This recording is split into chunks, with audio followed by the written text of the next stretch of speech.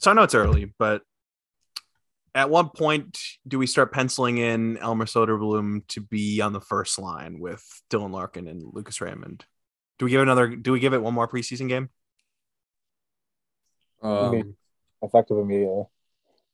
Okay, all right. We'll start it. We'll start drafting up. I'll learn how to make graphics and we'll put Elmer. It's just like the over under of how many minutes he plays game one. Is it 20, 25? I think it doesn't come off the ice. Zero. That's right. 0. Ooh. Fine, he gets scratched. He's a 13th forward. No, obviously I'm being a little bit obviously I'm over exaggerating, but yeah, it's been a fun camp and a fun couple of preseason games with plenty of storylines, but we'll get into that after a little intro. Welcome to the Production Line Podcast. I'm one of your hosts, Garth Wickham. Grant Wickham. And Andy. I forgot that Andy doesn't have headphones, so he's like sitting with his face so close to the camera, and I'm not gonna lie, it like scared me for a second. I was like, what are you doing? Up close and personal. See if you have any bats in the cave. Just check quick. Yeah, you look good. All right, we're all set to get started. But no, yeah, lots has happened. I feel like we kind of planned it later. I think I said last episode we were going to do an earlier week one, but then I didn't think about the preseason at all. And both games were Tuesday, Wednesday, so it kind of takes away early week one. So we're doing it Thursday night. So a lot to catch up on, as literally all of Traverse City's happened and 2 preseason games. Not too much. Like again, kind of redundant going back into TC, but there were some big storylines kind of coming out of that. Kind of highlighted by the red white game. We had first line Jonathan Berggren in place of Tyler Bertuzzi with Dylan Larkin and Lucas Raymond. And hopping into that, I know Andy wasn't able to catch it, but Grant, what do you think of Berggren stepping up there? It's kind of hard to judge off a scrimmage, but I didn't really notice him that much. Also, the quality's not great. A couple flashy plays here and there, but really nothing substantial. To be fair, nobody was that substantial in a red and white scrimmage where you're just kind of focusing on prospects. Yeah, we're looking at it in the sense of we look back to last year, and I think we came away with Mitchell Stevens being our top performer. Yeah, exactly. Scored 2 goals. It's just, I know it's kind of stupid. And Adam Ernie was like my favorite player in the red and white game from last year. Yes, him and Mitchell Stevens. What does that say? Yeah, that's kind of irrelevant. Yeah, it is. I'm just trying to. It is important for like the young guys kind of get their first little against some of the pro players, some systems in place.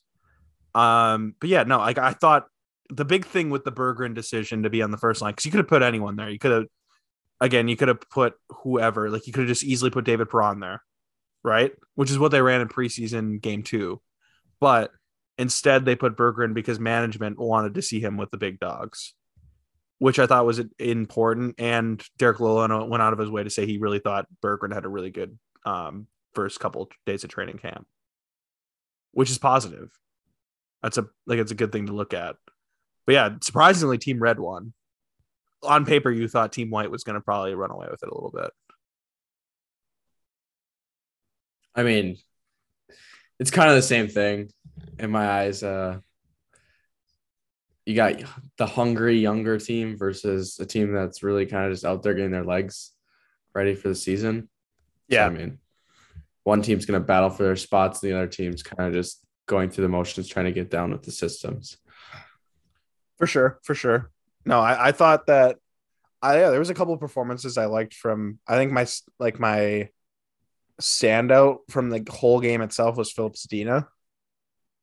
I thought he was I remember vividly. Aside from setting up the really nice Jacob Vrana goal, he had a back check on Larkin, then made a nice attempt to go back the other way for a scoring chance, which was pretty cool.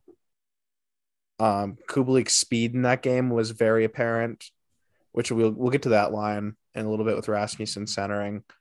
The only other thing I can really think of that really was the eye catcher was the performance of Simon Edvinsson. Yeah, Derek Lalonde did not mince words, saying he thought he had the most turnovers out of any player on each team during that game, which was right. I mean, Grant, I think you pointed out that Kubalik burnt him probably 3 times in that game alone. It was probably 3 times. I don't know, and it's not even like an opinion. It was just a fact. Like if you Yeah. watched the game, you saw the turnovers he had, and I mean it goes back to World Juniors. To be honest with you, Mm-hmm. he's been a turnover machine since World Juniors. Yeah, it's been interesting. Again, like we can have a little more in-depth conversation like after, especially with now looking at game 2 as well for our information to kind of back what we're talking about Edmondson. Other than that, there wasn't too much else to take out of a camp. I mean, we had gonna have the alternate discussion because Art Regner did mention on the broadcast that the possibility of running 4 alternates, 2 at home, 2 away, and kind of rolling like that. I mean, Detroit did that in 2018. They had I'm trying to remember off the top of my head now. Zetterberg was captain. It was Cronwall, Abelkader that were like the set ones, but then they had rotating ones of Nielsen and Larkin, I think it was. I think that's how it went. Yeah, I think so. That sounds about right. I think it's kind of ridiculous. I don't think it really matters either way. Like if you feel like the need to do it, like it doesn't bug me either way. I don't really have an opinion on it. If you feel you have your leadership core to be big enough, then by all means go for it. But again, it does seem a little silly for how many, like it feels like kind of everyone's getting an A. Yeah. Yeah. But I understand. I understand both ways. They should just give Ernie the A. I don't care anymore. Well, he's too busy running his own. He's running his own brand. He's an influencer. He's gonna need it. He needs a little side gig. Yeah. But yeah, like it was. I thought like on Team White, anyway, I thought it was significant because I mean, Perron and Sherratt were both wearing A's, and it was with Larkin, which I thought it was interesting because Lalonde was on the bench for that team and kind of like seeing the dynamic probably for the first time. I know it's a scrimmage scenario, but I know Grant's gonna keep saying that because he's the glass half empty person. It's a stretch. It is a stretch, but you get what I'm saying. A big stretch. I don't know. Like everything coming out of camp, like day one was David Perron was pushing it, like pushing the pace and stuff, and he wants the competition to be high, which is really like that's why he brought him in. Yeah, a competitive guy. Yeah, and he then can do that without a letter too. He can do that without a letter. I know, but again, it means a lot from a player like David Perron, who's won a Stanley Cup, has played. He's gonna be his 16th season in the NHL, is a consistent 50-point plus guy. It means a lot.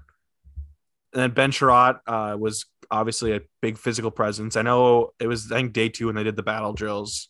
Verona went out of his way to say like Sherratt was like the best player on the ice. And then Lalonde said how much he liked him as well and how he's like a steady presence, which is he gets to do promising. He got to do it best. What's that? He got to do what he does best. Just toss the body around. Yeah, just beat the shit out of people. That's great. Yeah. Dude, we'll get to the Chicago game in a second, but there's a couple plays. I'm like, Bren, you gotta play some defense, dude. Yeah. It was funny. Whatever. Preseason. Yeah, preseason. It's all good. So I suppose we should get into game 1 of preseason versus the entire Pittsburgh Penguin roster. I mean, it was everyone but, if I'm remembering correctly, their entire third line of Heinen, Carter, and Kapanen, if I'm not mistaken. All 6 defensemen were there. And Detroit had the Detroit Griffins, the band of misfits. The whole third line for the Red Wings was the first line, and then Hronek Mata, and then whatever you want to call Bratstrom Kosa. However you want to divvy that up, either backups or whatever in Grand Rapids. And yeah, everyone thought it was going to be a blowout, and very much it was a blowout, but the other way, score-wise. It wasn't looking promising going into it for sure for the Wings. It definitely was not. I was looking at storylines, and again, I think what I really liked about it, Grant and I, we previewed the last episode of guys we're watching going into preseason, and one of them I knocked out, and I nailed it. I said Kubalik. Kubalik was a guy I wanted my eye on after disappointing year in Chicago again for many players, and he was one of the best players on the ice this game. I mean, we looked to. I mean, the Red Wings got scored on I think a minute and a half in, and I was like, great, this is gonna be fun. And then we shut it down. We played some system hockey. Derek Lalonde, TM, trademark system. And really, like, I loved how aggressive they were in the neutral zone as it shut down a lot of stuff. It very much gave the vibe of Pittsburgh was playing a men's league game and just kind of putzing around, and they were very much better, but they didn't really care, which is fine. That's to be expected from a veteran team. They're looking for your touches on the power play, and maybe you score, maybe you don't. Yeah, they're just looking for some preseason reps, literally, is what they were going for. Just get the touches, get the chemistry back together. Yeah, I mean, it wasn't there. I mean, they went 0 for 9 in the power play. Right. Yeah, the dust. which I mean, to be a little negative, I think there were 6 stick infractions. Oh, like hooking and slashing and even high sticking. Like those are things that are gonna be cut out, I hope. Yeah. That's a lot of it is immaturity playing against mature players and at a level you haven't ever seen. I think Vero had 2. Yep. And I like Mata had 2, I think, as well. Mata had 2. One of Mata's might have not been a stick infraction though. But just simple stuff. Yeah, simple stuff. Young team playing against fast and veteran experienced competition, definitely to be expected. But hey, Red Wings went 2 for 2 in the power play. Yeah. So that's something. I want to talk about Dominic Kubalik's shot for a second. Oh. I legitimately, I think I texted this in the group chat. I don't think I've seen a better one-timer on the Red Wings. Like, I can't think of one. Martin Ferk, maybe, but he wasn't accurate. Yeah, I literally, I forgot who I was talking to. Might have been Dad. I said that's probably the hardest Red Wings shot I've seen since Martin Ferk. Yeah, I was in and out so fast. Yeah. And it just gives, like, again, I reference back to, like, there's this 32 Thoughts episode during the playoffs, and they were talking about Carolina not having a guy who can score off one shot. Like, just that one guy, like, you lose a game 3-2, you need that guy to score. You know what I mean? Just one shot, get a chance, bury it, and it's a whole another game. The Red Wings have a couple, and I think Kubalik could be one of them. Just like on the power play, you're like late in the game, 5 minutes left. It's a tie game. You're just feeding him the puck. That's like one quick done. The other one's, I think, Jacob Vrana, because I've seen it. Like, his shooting percentage is insane, and he creates something out of nothing. But yeah, Vrana was actually supposed to play in this game too. He was sick, so that hurt our lineup even more. He was fake sick because he saw Pittsburgh's lineup. Probably he's just like, I don't feel like playing this. This is bad. But luckily enough, we got Elmer Soderblom to play in this game, which was awesome. And he connected with Berggren, which was sweet. I loved that goal. Soderblom pulled one-handed away from Crosby to protect it, came into the offensive zone, lost it, and Berggren picked it up, circled around the net, and fed Soderblom backdoor. It was amazing. I could watch that all day. I had so much. I was having a really great time. Again, it's game 1 of preseason in a game that does not matter at all. But again, we haven't watched Red Wing hockey since late April, so I'm having a good time. I didn't want to like go back to our first line in this game. Do you guys like see that as a potential third line to start the year? Yeah, there's a strong chance. It all depends on what they want to do with Suter and Ross, but there's a good chance that's the third line. Or unless they want to try something with Zadina and Kubalik on a higher line as well. But the chemistry between those two is there. Yeah, and like I remember on like paper when after free agency we're kind of looking at, oh, will this work and this work, and like if we're going strictly off skill, it ended up being like Kubalik, Zadina, and whatever center you wanted to put them with, which is kind of like what we're looking at again. But I mean, you look at like how Kublik's been playing in camp and stuff. Like his energy is a whole nother level. Like we kind of like viewed him as this very stationary perimeter player who we knew his shot was that good, but we didn't think his compete was all there. You look at him in if you just watched him at all last year, you could see why we summarized this opinion. Yes. But based off locker room and whether or not therefore lack of coaching staff and leadership presence in Chicago, I mean, it's understandable probably to why that is. I mean, you're on a bad team and there's just zero motivation there. Like Kubalik stood out last year like a sore thumb a lot of games, kind of like Mantha did almost a Mantha-esque on Mantha's bad nights, but it was almost every night for Kubalik when I'd watch him. Yeah. He's definitely a player that like sometimes he's really like he was really engaged and other times it's like, where are you? Yes. And players like that, when you're kind of big for nothing, it kind of hurts your game unless you're trying to throw away. Because Mantha would never throw the body around. Kubalik doesn't really throw the body around. But a couple instances, like in the red and white game, he was like the first guy in the forecheck. This game, he had a couple points. He even created a turnover shorthanded, scored shorthanded, which was kind of neat. I did like what I'm kind of bouncing ahead a little bit, but Lalone said that he likes the idea of trying skilled players on the penalty kill because he wants to be really aggressive in the defensive zone, creating possibly like obviously trying to break up the play, but also possibly creating offense from it. Right. And he kind of references well as like he feels that like some of the most skilled players can read plays so well that they end up becoming some of the best penalty killers. Versus just defensive specialist that's there to eat pucks.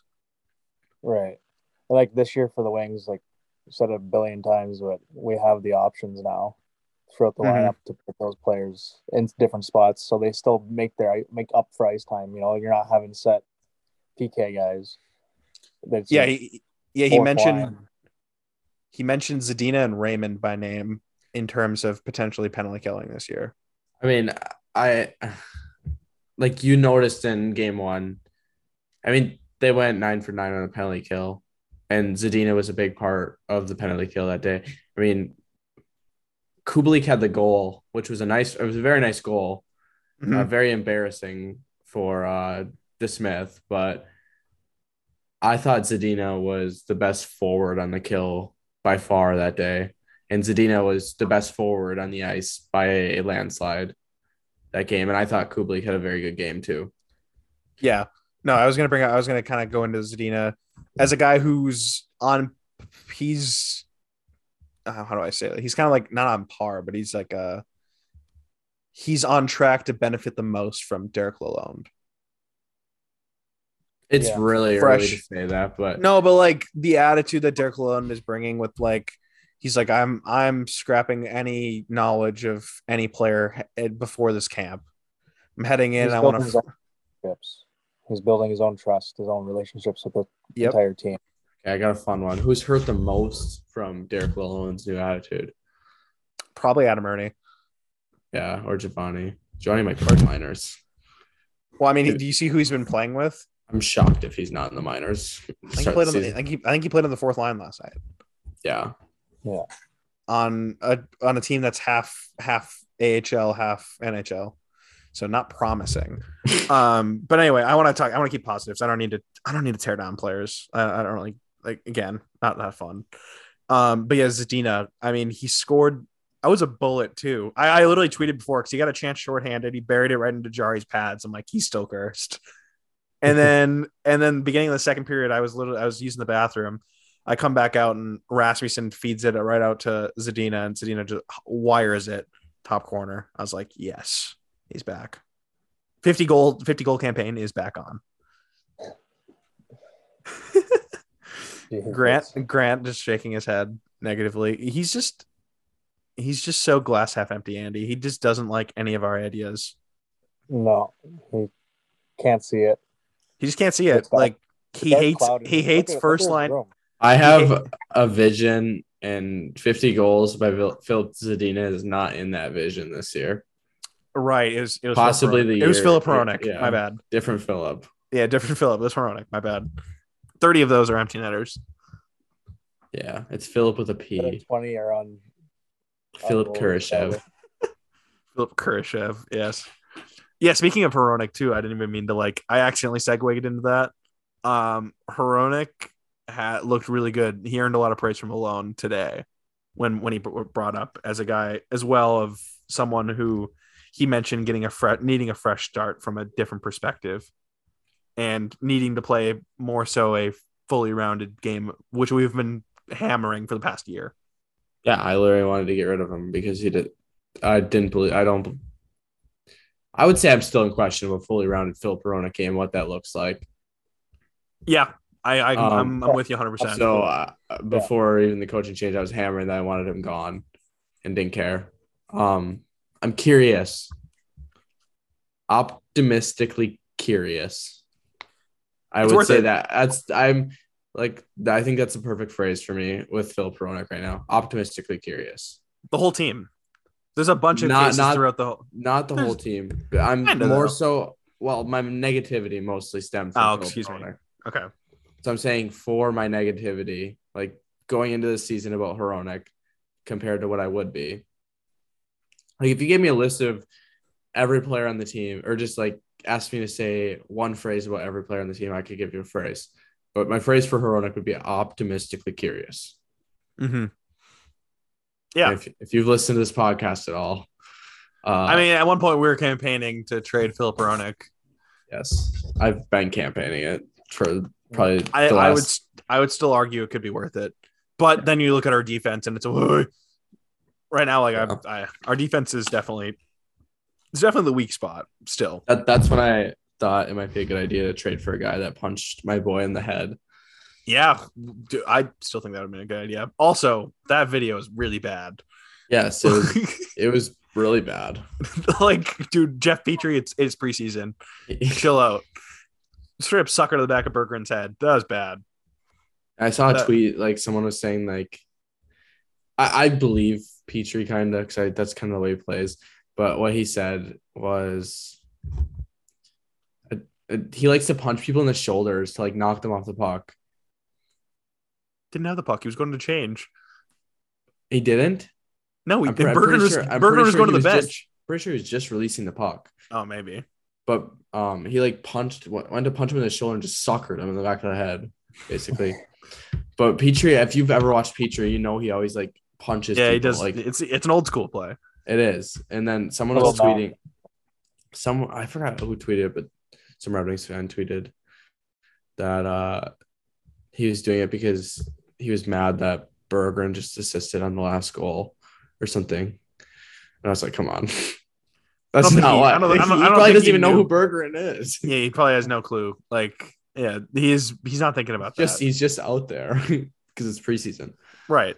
Yeah. I did want to mention as well the goaltending. Actually, I want to shout out Emil real quick.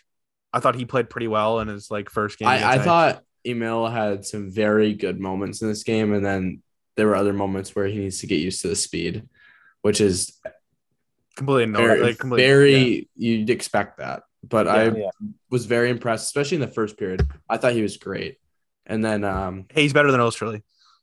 I would say that with oozing confidence that Osterley was horrible at that game. I mean, the first goal was his fault. If it's just my hate on Osterley, or oh man, you talk about you don't want to bring negativity. I can bring negativity if you want me to. Yeah, I mean, there's still players around that could bring negativity, but I don't know. I don't have we haven't played a single game in the regular season. My energy's not there yet to give negativity. Yeah. It's all good vibes right now. Well, yeah, I'll bring up my concern about Osterley in a little bit, but all right, that's fair. When we get into more so the defensive conversation, I'm sure. When we get into the second game. Yeah. But kind of almost, I don't want to round out this game too quickly, but if you had to go 3 stars off of the Red Wings this game, who would it be? I think it's pretty easy. Kubalik, Zadina in some order.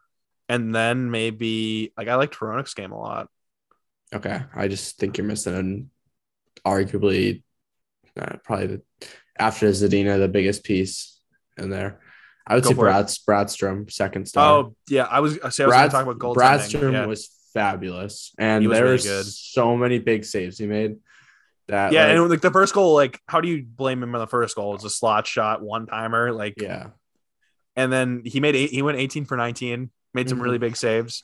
And I would say like that game could have been a lot different if he didn't make some of the saves he made early in the game. Absolutely. It could have been they get down the Red Wings. As a young team, you're super high on super high off adrenaline, playing against your big like guys you grew up watching. If you get scored on like twice in the first 5 minutes, it's just right down the drain. Yeah. I was gonna talk about Kosa as well because the first like the goal he let a goal in early and it was a bad goal.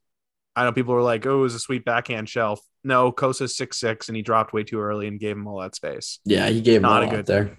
That was so much to work with. A guy like Brian Russ, like that's plenty of room. That's all he needs. Yeah. After that, though, I thought he looked pretty good. He played well. Yeah. Again, goaltending was very like I was pretty pleased with the goaltending. Bradstrom is definitely better. But yes, good thing. Kosa just wasn't tested the way Bradstrom was. Correct. I mean, Pittsburgh was kind of just like, give me this game. Yeah, I would argue that Kosa's only good opportunity against went in the back of the net. Yeah. Only a real high danger opportunity. There were probably two other like pretty good shots that he made nice saves on, and I thought he looked calm considering Kosa. Yeah, again, calm. good for the confidence. Yes, that was very good. I was hoping he didn't come in there and get shelled because that would have been the worst thing possible for him. Yeah. And I was worried about that going into the game because Me too. Because of their lineup. Yeah. I also did want to shout out the GOAT, Stephen Kampfer, scoring. Yes, the man. What are your biggest notes after this game, like going into the rest of the preseason from either players or just a team perspective? I'm trying to see like how like Zadina and Kubalik keep going through the preseason and how they carry on. Because again, games are going to get a little tired. Rosters are getting shorter. Like we saw today, there was more cuts. Eventually, the ATOs, the PTOs aren't going to be a thing anymore. Yep. And I want to see how it carries on. I mean, right now, I'm very happy with both those players. I think they could be. I mean, you're looking at it like they could be a big game changer for the Red Wings roster when you have that kind of depth on a third line. I agree. Right. Obviously, I mean Soderblom even like I thought he had moments in this game, but then we'll go into the next game. Obviously. I thought Soderblom was okay. He like you said, he had moments. Yep, showed flashes. Again, he's so damn big. He just so looks awkward. My biggest note is I want to see more from Jonathan Berggren. Like more engaged, more pace. I want to see him in again like a bigger role again. I want to see him like with a Larkin, Raymond, like higher up with more skilled players. And I mean, I imagine he plays tomorrow night or tonight when people are listening to this, but we'll see. Okay. Now I want to hear your guys' biggest overreaction after the game. Because every preseason game, like you have to have a giant overreaction of some player or some aspect of the game. Chronic Ollie will be a top 10 second pairing in the NHL. Shit, that's a nice one. No, I did like Ollie Mata's game though. I thought he was Dom Kubalik will score 25 goals this year. That's my biggest overreaction. Yeah, again, overreactions. We're here for it. It's pretty much where I'm at with that with Kubalik. Like I can see it though. I don't think that's like that big of a reach though. 25 goals for Kubalik. No, like if he keeps putting in the effort that we saw the last two games. Because I think he'll get opportunities throughout the season higher in the lineup. It's deployment. Yeah, exactly. 100% it's deployment. Yeah, like I don't know, like it's the effort that we didn't see his last year in Chicago, that he's put out through camp and first game and whatever. So like if he keeps that up to even like 65 to 75% of the season, because you're going to have off nights and you're going to take nights off and everything like that. Especially it's been known with him. Yep. And just everyone else around the league, right? I could see him getting 25 or so in the ballpark of 25. That'd be awesome. $2.5 million. That's a steal. Yeah, exactly. And like to comment on Zadina. You guys were talking about him earlier. Mm-hmm. It's nice. Like, I mean, it's. I expected him to come out flying like that because he's had spurts over his time here in Detroit where, like we talked about it, he's not a goal scorer at the NHL level. But Mm-hmm. what the one thing that was a shocker from him is his defensive play and his ability to just go in there and mix it up in puck battles and everything like that. Be a Yep. disturbance, and that's what he was doing against Pittsburgh, and he ended up sniping. I did want to go back to Kubalik for a second. We were stuck on this first game for a while, but it's fine. Like the next game will be a little bit quicker. But Lalone said in his press conference today that he still wants to mess with the power play so much, like different units and stuff like that. He said his only 2 locks on the top unit are Moritz Seider on the top and David Perron on the left half wall. I love that. He does not. He wants to rotate everyone else. He wants to see what fits best. I already have like a unit that I want to see, and I wonder if Kubalik's that guy in the first unit. On the other side, I want Kubalik across from Perron. Yeah, and I want Bertuzzi in the front of the net on that first unit. And who's in the bumper is up the for answer grabs. is the answer is who. Yeah, answer is who cares. Literally. Yeah, I did like the Hronek Kubalik connection, but again, like you can do however. But I'm curious, like eventually you go into deployment and stuff like that with Kubalik. Like if he's getting first PP units too, like it's pretty big. Yeah, especially with a shot like that. I mean, it's kind of hard. Well, there was a moment. Okay, this is kind of skipping over to game 2. I don't know if you just want to transition. Yeah, transition. Go for it. Okay, so game 2 on the power play, there was a moment where Perron made a beautiful pass over to Larkin. Oh, yes. Yeah. Right when Larkin took that shot, I'm like, if that's Kubalik, that's a goal. Yeah. That was a hefty setup. And not that it was a bad shot. No, it's not. No. It was he got it off. I've been saying this for a while now. I don't think Dylan Larkin's a half wall guy. He's not. He can be in a pinch. He can be in a pinch. Yep. And I like him better on his strong side on the half wall. Because he's a wrist shot. He's a wrist shot guy. Yes. I do think he's a good bumper guy though. Like on a quick one-timer, he's got good accuracy. That's the thing. It's not that his shot's the hardest in the world. He's got good accuracy. Yep. So is that him on the bumper and the could be could be Raymond, or is it Raymond? That's the other thing. Do you want Perron working the puck or do you want Kubalik working the puck? Yeah, and I'd rather Perron working the puck to Larkin rather than Kubalik working to Raymond. So that's my ideal top unit right now, and I'd have Raymond on the second unit, running it with Hronek, Verana, Kopp, and question mark. Who cares? Yeah, still pretty solid. Yeah, and that's kind of my idea of Zadina right now. Is really interesting where that's at right now in my eyes. Zadina plays bumper, and then I think he transfers into a penalty killer this year. Oh, okay. And kind of works his way up as more of a threat on the penalty kill and a 5-on-5 threat, hopefully. And then that translates into power play time. Yeah, I'm game for that. So you go Rasmussen then? That front? I would go Rasmussen that front, unless you want to do something crazy. Well, after this game, you know my answer. The boy, Elmer Soderblom gets in and he plays net front. Kidding, but not kidding.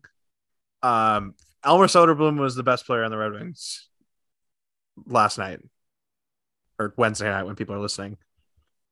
And that's not saying much because the Red Wings overall didn't play that great.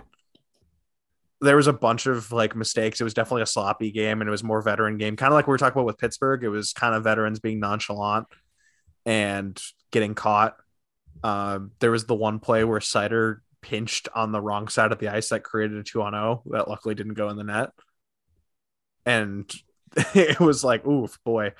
But no, Chicago played a lot of energy and was very fast. A guy that Grant and I were really fascinated with going into the draft was Korchinski, and I thought he had a really good game. I love Korchinski. As an 18-year-old, he was really good. Yeah, my two favorite players. That pass to Reichel. My two favorite players from that draft, as of right now, are Korchinski and Kasper. Yeah. By the way, they've been playing like all Korchinski through preseason, and shout out your Slafkovsky, who I have hated on all the time. Like, not like as a like person, I just don't think he's the best player in the world. um, it's funny watching him on preseason. That's all I'm gonna say. And I thought Korchinski was very good. Yeah, he's dynamic. He's a good player. But yeah, the Red Wings got scored on 11 seconds in this game, and I'm like, oh boy, I was like, oh god, it's the reverse. I jokingly said this before the game started in our group chat, and Grant said, please shut up. Yeah, and I was right. right. I did like the little glimpse of Perron, Larkin, and Raymond. Even though they didn't do much, they still had chances. But it was definitely the second line of Suter, Ernie, and Soderblom that carried the majority of the offense. I thought Suter had a really, really good game too. I agree. And that kind of makes me like, I kind of half kid about Elmer Soderblom making the lineup, but in a fourth line role, like playing with Hugh Suter, I don't know, man. If he gets get, I don't see a way that they bring him up and put him on the fourth line. Yeah, maybe. I don't know. Unless they really feel strongly about this fourth line and they're getting pretty good deployment and Soderblom's playing power play, which if he's in the NHL, he's playing power play. That's my thing. Yeah, he's not. Yeah, I'm not saying like for a like 8-minute kind of night. I'm saying like closer to 12, where he's able to be deployed in a power play role and stuff like that.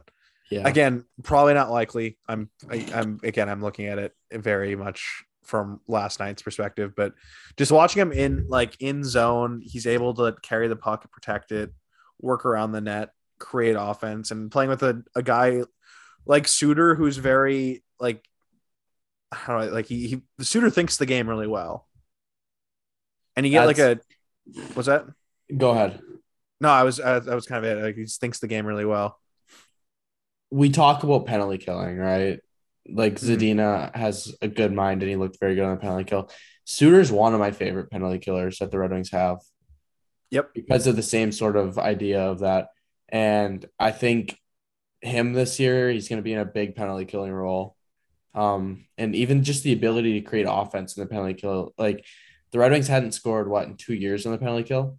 It was 102 games, I think it was. Okay. He broke the streak. Yeah. And that's something impressive. It was him and Bertuzzi, right? On that kill? Yeah, back to back. It was the same game, yeah. Yeah, it's against San Jose. Right? Yep, it's against San Jose. Okay. I think he's going to be important this year. And I know I'd been saying that I was kind of mad on him because I want Rasmussen to have a really good year. Yeah, again, it's kind of like the new shiny thing, right? It's like, oh, we know Pius Suter is a decent third liner, but what if we get Rasmussen, who can be a really good third liner, right? Yeah, that's what it is. But no, Pius Suter, like again, I noted that he's a player that's competing for ice. He's competing to be that third line center, so you'd expect him to have a little jump, and it was nice to see. Yeah, vindicated because we kind of forget how quietly effective he is. He's not a second line player, which he was deployed as last year, and that was unfair. But a solid third liner, yeah, it's not out of the question at all. What if it was a fourth line of like Soderblom, Sundqvist, and Suter? I'm saying you have a guy like Sundqvist who can get in on the forecheck, create it. Soderblom, who's very good off the cycle, create stuff, and Suter, who's very heady. I think it's a line that works. Yeah, I'm just saying, like Hounds. What's likely to happen this year anyway, because usually you want a fourth line of being like defensive specialists, right? That's like the old school, but like I kind of view like the Red Wings second line is going to likely be like a matchup line, whether it be Kopp and Perron and stuff like that, like a line that gets rolled in those sort of circumstances. And like I don't view like because the third line is going to be like Kubalik or Zadina and someone else, and like I don't know if you want them line matching, right? Because usually it's like your third line that gets to play that role. Yeah. So I kind of view like you can almost run the fourth line however you want it. And Soderblom just brings such a different dynamic than a player like Smith. And I know I was going to say Ernie too, but I mean, Ernie did score twice this game. But again, largely created by his teammates. Yeah, he's happened to be there to finish. was really pretty by Suter. Oh, it was super nice. Yeah. And again, a good finish. Like Yeah, credit to I mean, Adam Ernie for putting in the net. I mean, It was a wide open net, but Dar could put that in. I mean, yeah. Shout out Dar.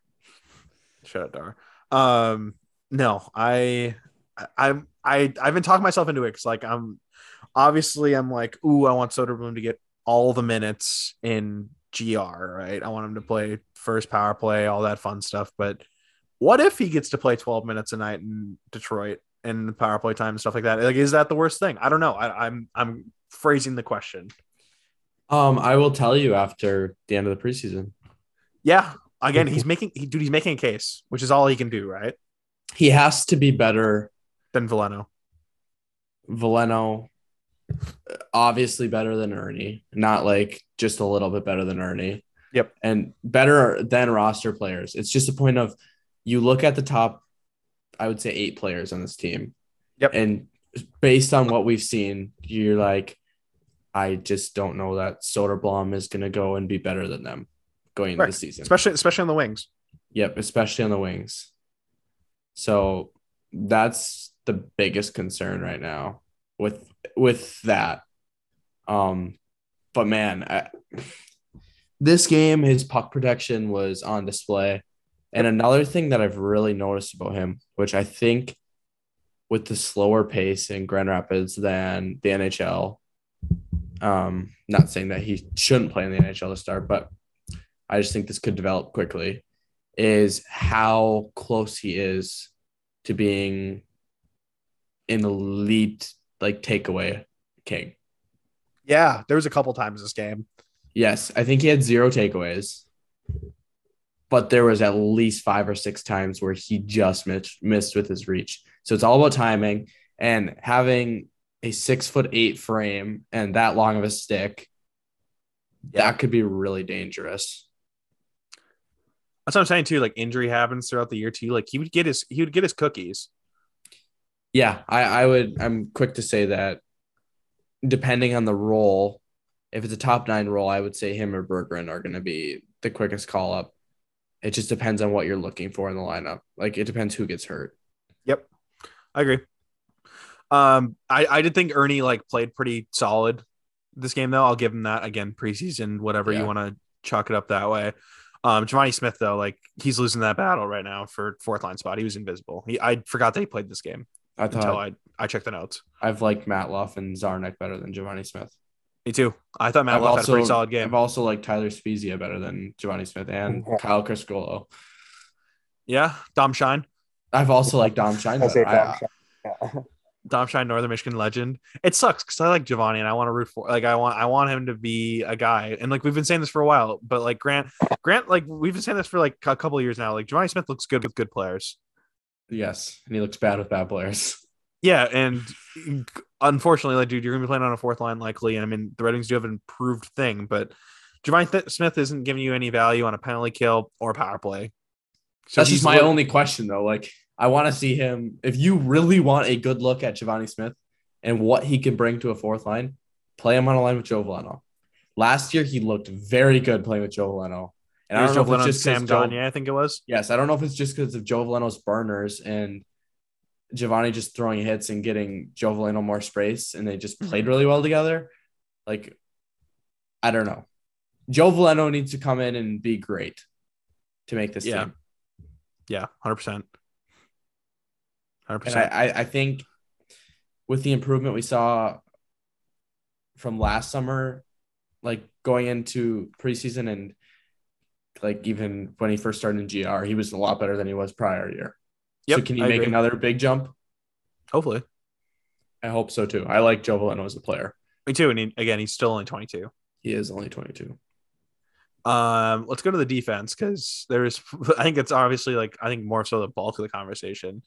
Sherrod Sider, first game with them together. I thought they were solid. Again, the 2-on-0 was bad, but otherwise, I thought Sider was quietly efficient. Sherrod, very physical. There's a couple times, like I was kind of alluding to earlier, he was like running up the sidewalls to like shove a guy, especially on the penalty kill. I'm like, all right, Sherrod, let's kill his penalty, not try to beat the shit out of him. Yeah, let's try to get another penalty. So I'm curious to see how that translates. But no, I thought he was still fine. Like he makes a solid first pass. I don't think he's a bad skater. Again, yeah, he's there. But the second pair, Simon Edvinsson, who actually led the team in ice time this game, which he should. I want him to lead the team in ice time basically every game he plays in this preseason because we need to see.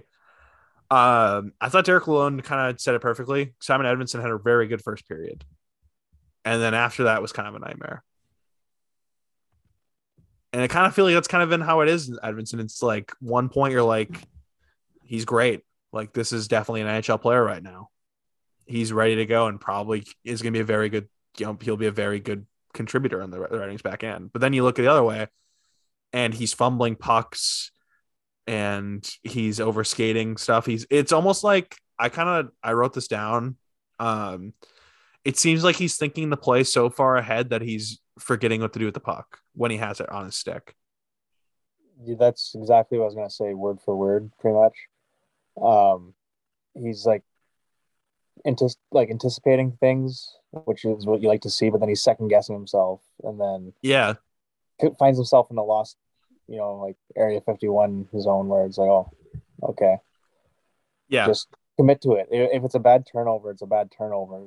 Then make up for it in that sense. If for that first pass or a chip in or whatever, if he's stepping up, like if they come back the other way, just bust your ass back and make up for it. Right. I'd rather see someone kind of like another player, like we were talking about last year, commit to it, like shoot the puck more. Would be like Zadina, which he started doing, but just never worked out. His snake bit. But yeah, commit to your play. Like your initial thought. This preseason, it's mistakes are going to happen anyways. You're a defenseman, young defenseman in the best league in the world. Even though it's preseason, you're playing against all different types of caliber players. Commit to it and then make up for it if it's a mistake. 100%. It's you have to be free willing out there. Like you can't be to an extent, but like you can't be tightened up, but like bundled up and afraid to make mistakes. That's what he looks like. He just looks like, again, he's like overthinking everything he's doing. It's almost like the pressure is getting to him of trying to make the team when, again, if you make the team, that's great, dude. But like, it's not it doesn't matter if you do this year. Do you have because this is where I get a sense of him putting the extra pressure on himself because of Mo Seider last year, like a similar scenario. Yeah, definitely. Like I think that like he can say all he wants, but I think that's definitely a thing that would go through your head, right? Of like wanting to be just as good. People compete. Right. And it's tough for young prospects to kind of like, all right, I was also picked 6th overall, and I'm also viewed as a potential like top pairing defenseman for this team. Like I should have a similar impact. Or versus just trying to like be good in your own game and not try to do something that you're not. Don't be something that you're not. That's exactly how that's perfectly said. That's how I kind of feel, or that's how I kind of view the situation. Grant, I guess maybe he shouldn't look at that. There's just no way that someone should even look at that at all. They're completely different players. That's not what he literally. I know. I'm saying that he shouldn't look at it that way because he literally admitted that he was watching Seider all year last year. Yeah. So I mean, it's definitely in his head. Yeah, not in a bad way. I'm saying in the sense of like, all right, like this is the guy I can try to like mold my game after. Right. In some sense. Yeah. Yeah. I think that's not the best idea too. Like there's such different players that you shouldn't. It's hard to just change your game in a snap. Like I know the big sense is, okay, let's get more physical, right? When have you ever seen Simon Edvinsson play physical? There's a couple of instances in the SHL last year. You'd have an open ice hitter and stuff like that. But once in a blue moon. Yeah, obviously he's not going to the corners and hammering someone. No. Couple like split second, he just makes a hit. Yeah, but I know they're like be harder on pucks, right? Obviously, that's a key thing, but that's literally my only complaint about him is like whenever he's looking to make a pass or something, when he's just handling the puck, it's almost like he's thinking way too long about it, and his stick handling isn't with like purpose. It's kind of like almost he's just handling it. I don't know how to explain it, but he needs to bear down. Like you said, Grant said, be harder on. Dude, I think it's the white tape. I'm joking. Obviously, I'm joking, but since he switched over to the white tape, it's been bad. He was Bad bad vibes. in World Juniors, and I got flack for saying that he was bad. And I was too scared to say this during World Juniors because it was a hot take at that point. But yeah, he probably shouldn't be in the lineup. And it's after one preseason. That's my overreaction. I just don't see any way. Like that goes to my concern of Jordan Osterley. Right. That's what I'm still viewing it again, especially with Robert Hag out too. It's just like if Jake Wallman was fully healthy, I think this is a totally different conversation. In my opinion. I just don't think you throw in that young of a player just because Jordan Osterley is bad or because you have limited options there. You're just basically feeding him to the wolves, especially playing with Gustav Lindstrom. Not to slight Lindstrom at all, but he's not going to be Edvinson's savior. No. And you can't just throw down Mo and have Mo carry Edvinson. No, that's not fair to him either. I agree. I still think his odds of making the team are still pretty high in my opinion. Simply for the hole that we have on the left side of the defense. He has to be a lot better. I agree. I agree. And I think again, he's probably going to play. We have 6 games left. I'm guessing he plays 5. Yeah, probably. I want to see more reps for Albert Johansson right now. That's my biggest concern. More reps and start playing him with better defensemen. Yeah, because it's kind of like setting him up to be strictly AHL guy right now. Yes, he's had limited opportunity. Like play him on the power play, see what he has, and play him in all situations. Why not? What do you have to lose? Yeah, give like Schrott a night off. Put him a Cider. I don't know. Let's see it. Yes, put him a Cider or Lindstrom for that matter, because Lindstrom's gonna be a third pairing. Yeah, try to mix it up a little bit. Like and go Edvinson Hronik for a game or something like that. Like just try different things. Yeah, I'm with you 100% on that. Like just to kind of see what the fit. I'm sure they will. Like again, like they've kind of run Edvinson Lindstrom for the majority. Like basically I don't think they have not been on a pair. Yeah, since we've started. Like the training camp, but yeah, I'd like them to go away. Not that it's been like I don't think it's Lindstrom's fault. Like I think Lindstrom's been fine. Lindstrom's been fine. Yeah, like not great, but not bad. Like I'm not noticing, which is a good thing. This is a change from the end of last season where I noticed him in all the bad ways. So again, definitely a big couple games. I'm still in the camp of I think he makes it, but he's a lot to go. Long way to go. I still think it's noticeable after another round of cuts that Biaka Batuka is still on, which good for him. He had an up and down game last night. And he had a rough game. Yeah. From a 20-year-old who's on an amateur tryout. Like I didn't notice him and stuff, but it almost seemed like his adrenaline was going so fast and you could see how hard he was skating just to dump in the puck. And then he got burnt a couple times and I was like, it sucks. That was my biggest issue with last night is Albert Johansson was playing with Biaka Batuka, and not to slight Biaka Batuka because I've really liked him. I just think he's so tense right now, like you said. Mm-hmm. I'm happy he's still here because you could see the skill, especially in the prospects tournament. He was fabulous against his own age. Yeah, I'd love to see him. I'm still in the camp of giving him an ELC. We have very minimal depth on the right side of the defense, or just have I don't know how this works in the NHL or how this is.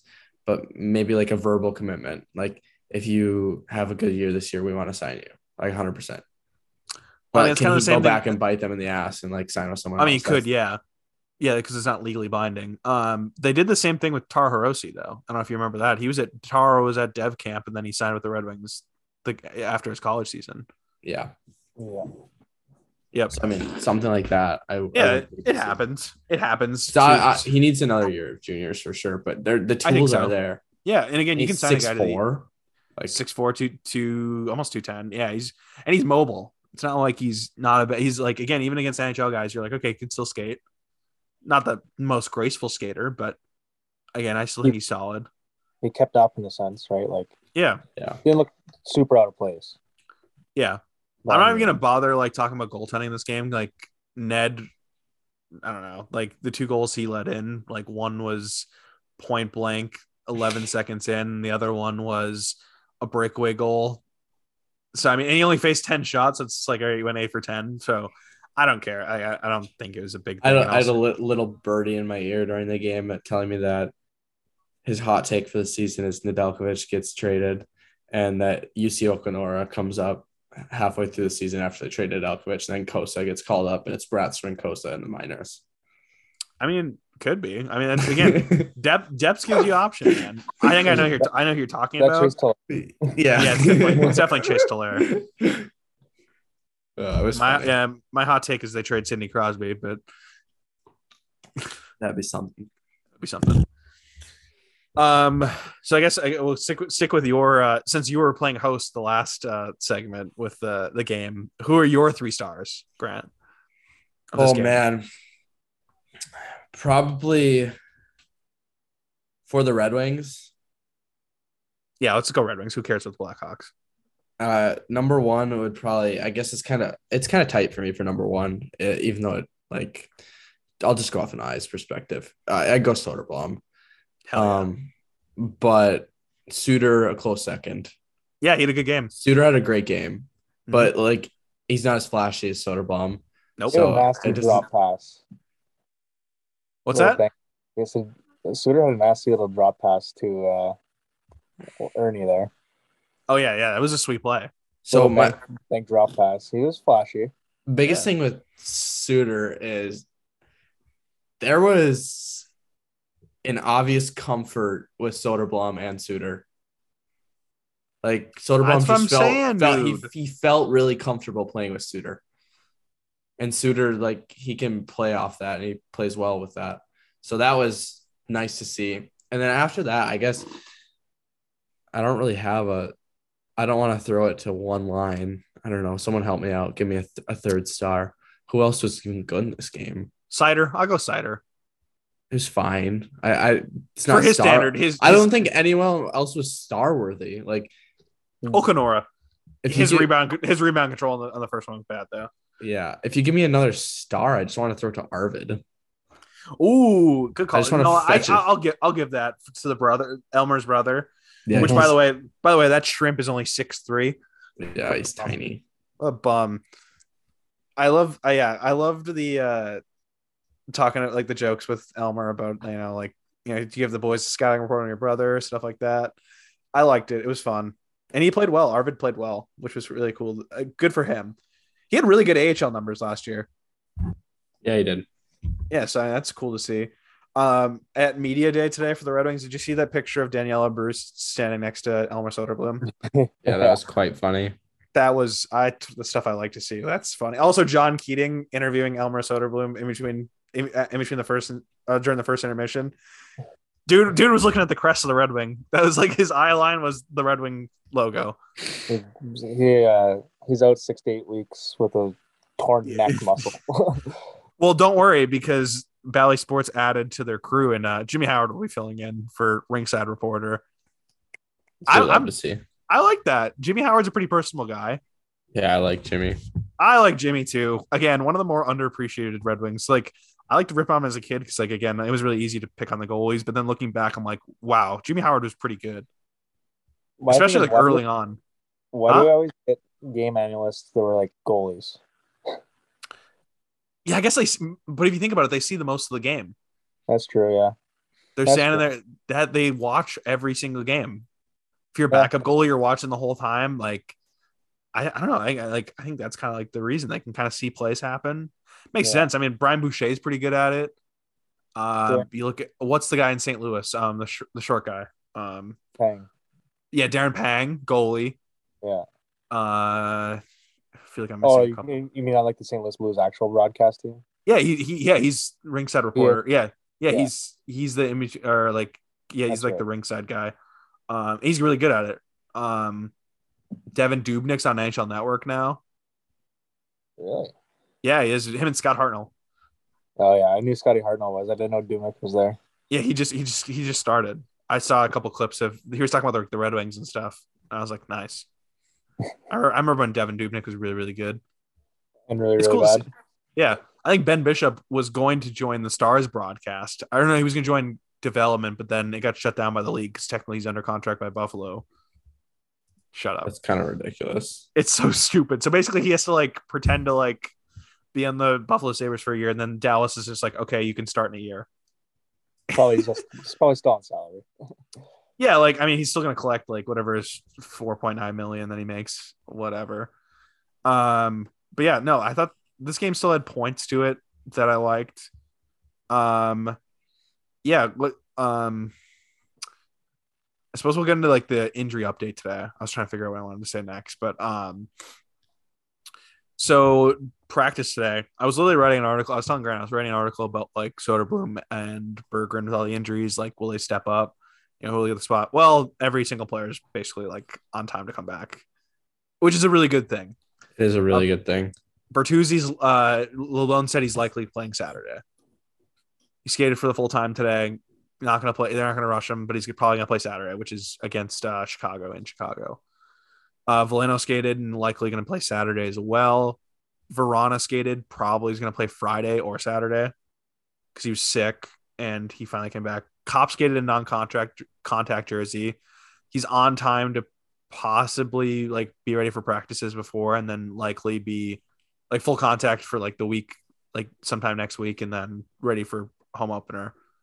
But Lalone said he's going to have to talk to him tomorrow about defining what non-contact means. Because I guess Kopp was going hard, which we like that. It's just kind of the guy he is, and I like kind of hearing that stuff. And it was funny that Lalone kind of said that laughingly. What's that? Power forward. Yeah, he's power forward. Another funny thing, like I really found this funny. Oh, we were talking about another funny thing with Lalone's just like such a happy guy that like it makes me like I watch his press conferences and it makes me laugh. Quickly on Sundqvist. Sundqvist is also like kind of the Kopp timeline projected to be opening night. I guess a teammate, he said an unnamed player on the Red Wings said that Sundqvist was wheeling around out there, and some other unnamed Red Wing player says Sundqvist doesn't wheel. This is super funny. Which is good. Like another good thing about Sundqvist as well. Like again, we talk about the penalty kill and stuff. Like he'll be a big factor in that. What else? Oh yeah, then wrap up. Robert Hagg, still no update. And when we talk about Edvinsson, Osterley, the competition for the last spot on the left side, Hagg would have been another guy like right now.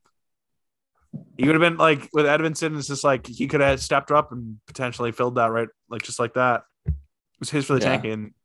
Edvinsson took out his competition, which I didn't even mention. Yeah, Edvinsson shot that hit him again, not purposeful or anything. It was a rising shot that clipped him. Yeah, tough. But no, I'm really hoping he's okay. Like me too. That's a scary play.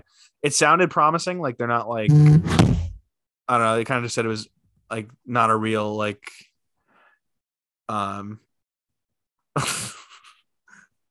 I'm not saying that on the podcast. And probably everyone caught that too because the microphone, because Grant's phone was set up on the desk and just buzzed really loud.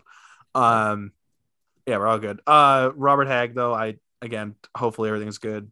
I can't tell if it's serious or not, but we'll see. No, the funny thing with Lalone, I wanted to backtrack a couple days in this press conference. He got asked a question about the list of the most handsome coaches in the NHL, and Newsy ends up at number 3. And I loved that he was asking where David Quinn was and stuff like that. And it was funny. And then David Quinn even got into it and it was asked about it. And then he said, where's Derek Lalonde?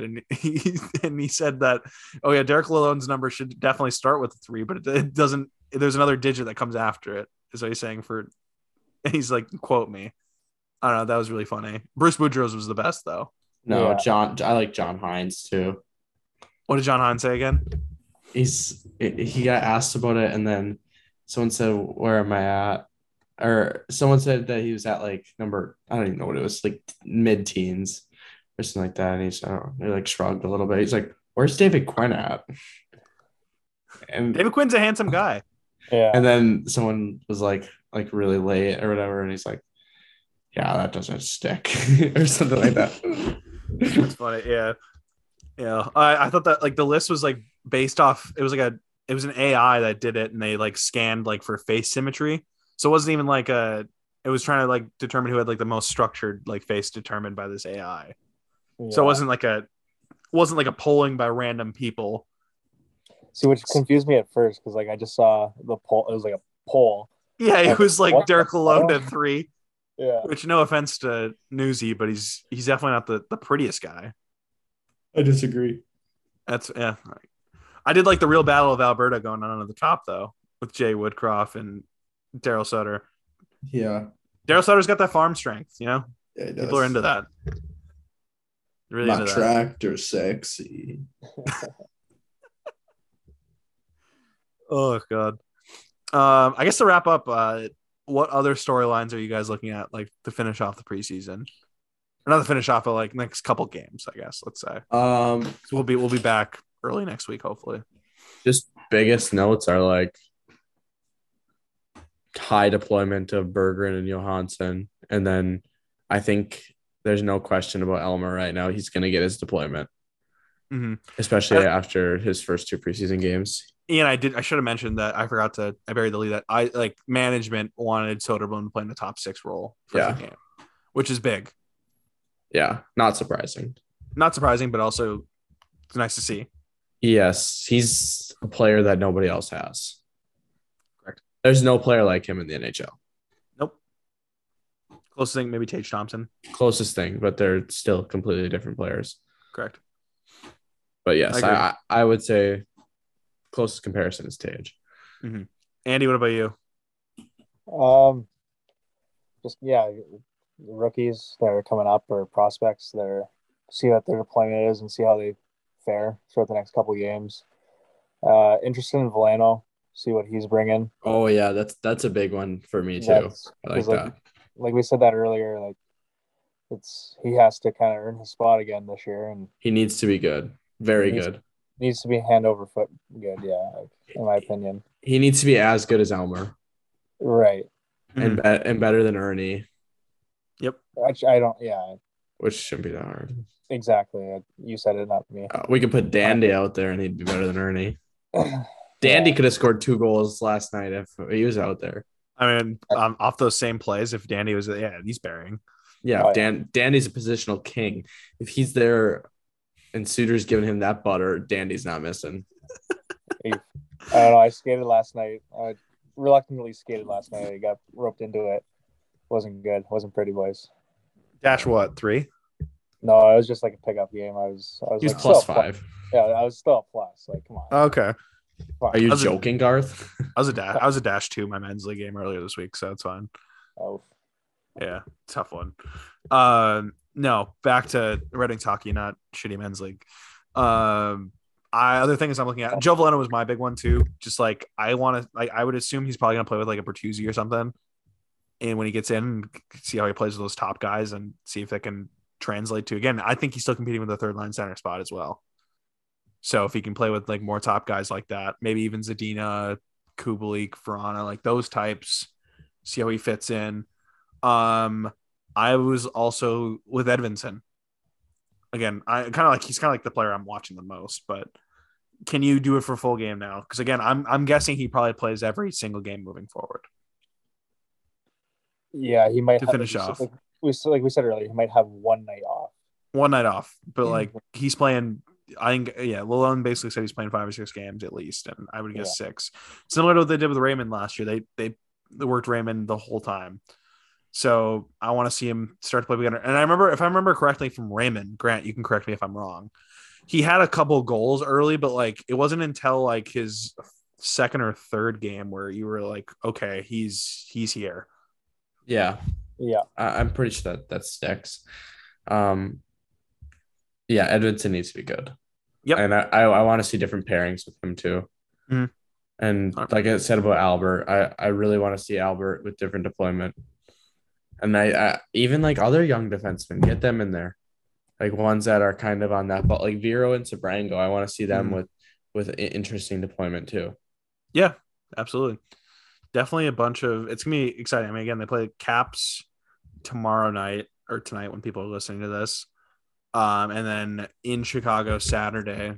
And then I'm not sure when it goes from there. I think it's like a Monday game after that. But yeah, we'll definitely it'll be on the air sometime early next week, but I think it's going to do it unless you guys have anything else. No. All right. I'm all set. Yeah, just make sure you guys check out Inside the Rink. Make sure you support our partners in this. Follow us on Twitter at TPL Pod. Again, we're trying to recap like things as we go through the game, like our quick thoughts after goals and stuff like that. So interact with us there. That's a lot of fun. Yeah, subscribe on Apple Pod. Leave a review, give us a 5-star if we're that good. You know, I'll accept a 4-star too. Anything less, I'm saying no. I think a 1.5 star. Let's not do that. Let's not put that on the air. But yeah, thank you so much for the support.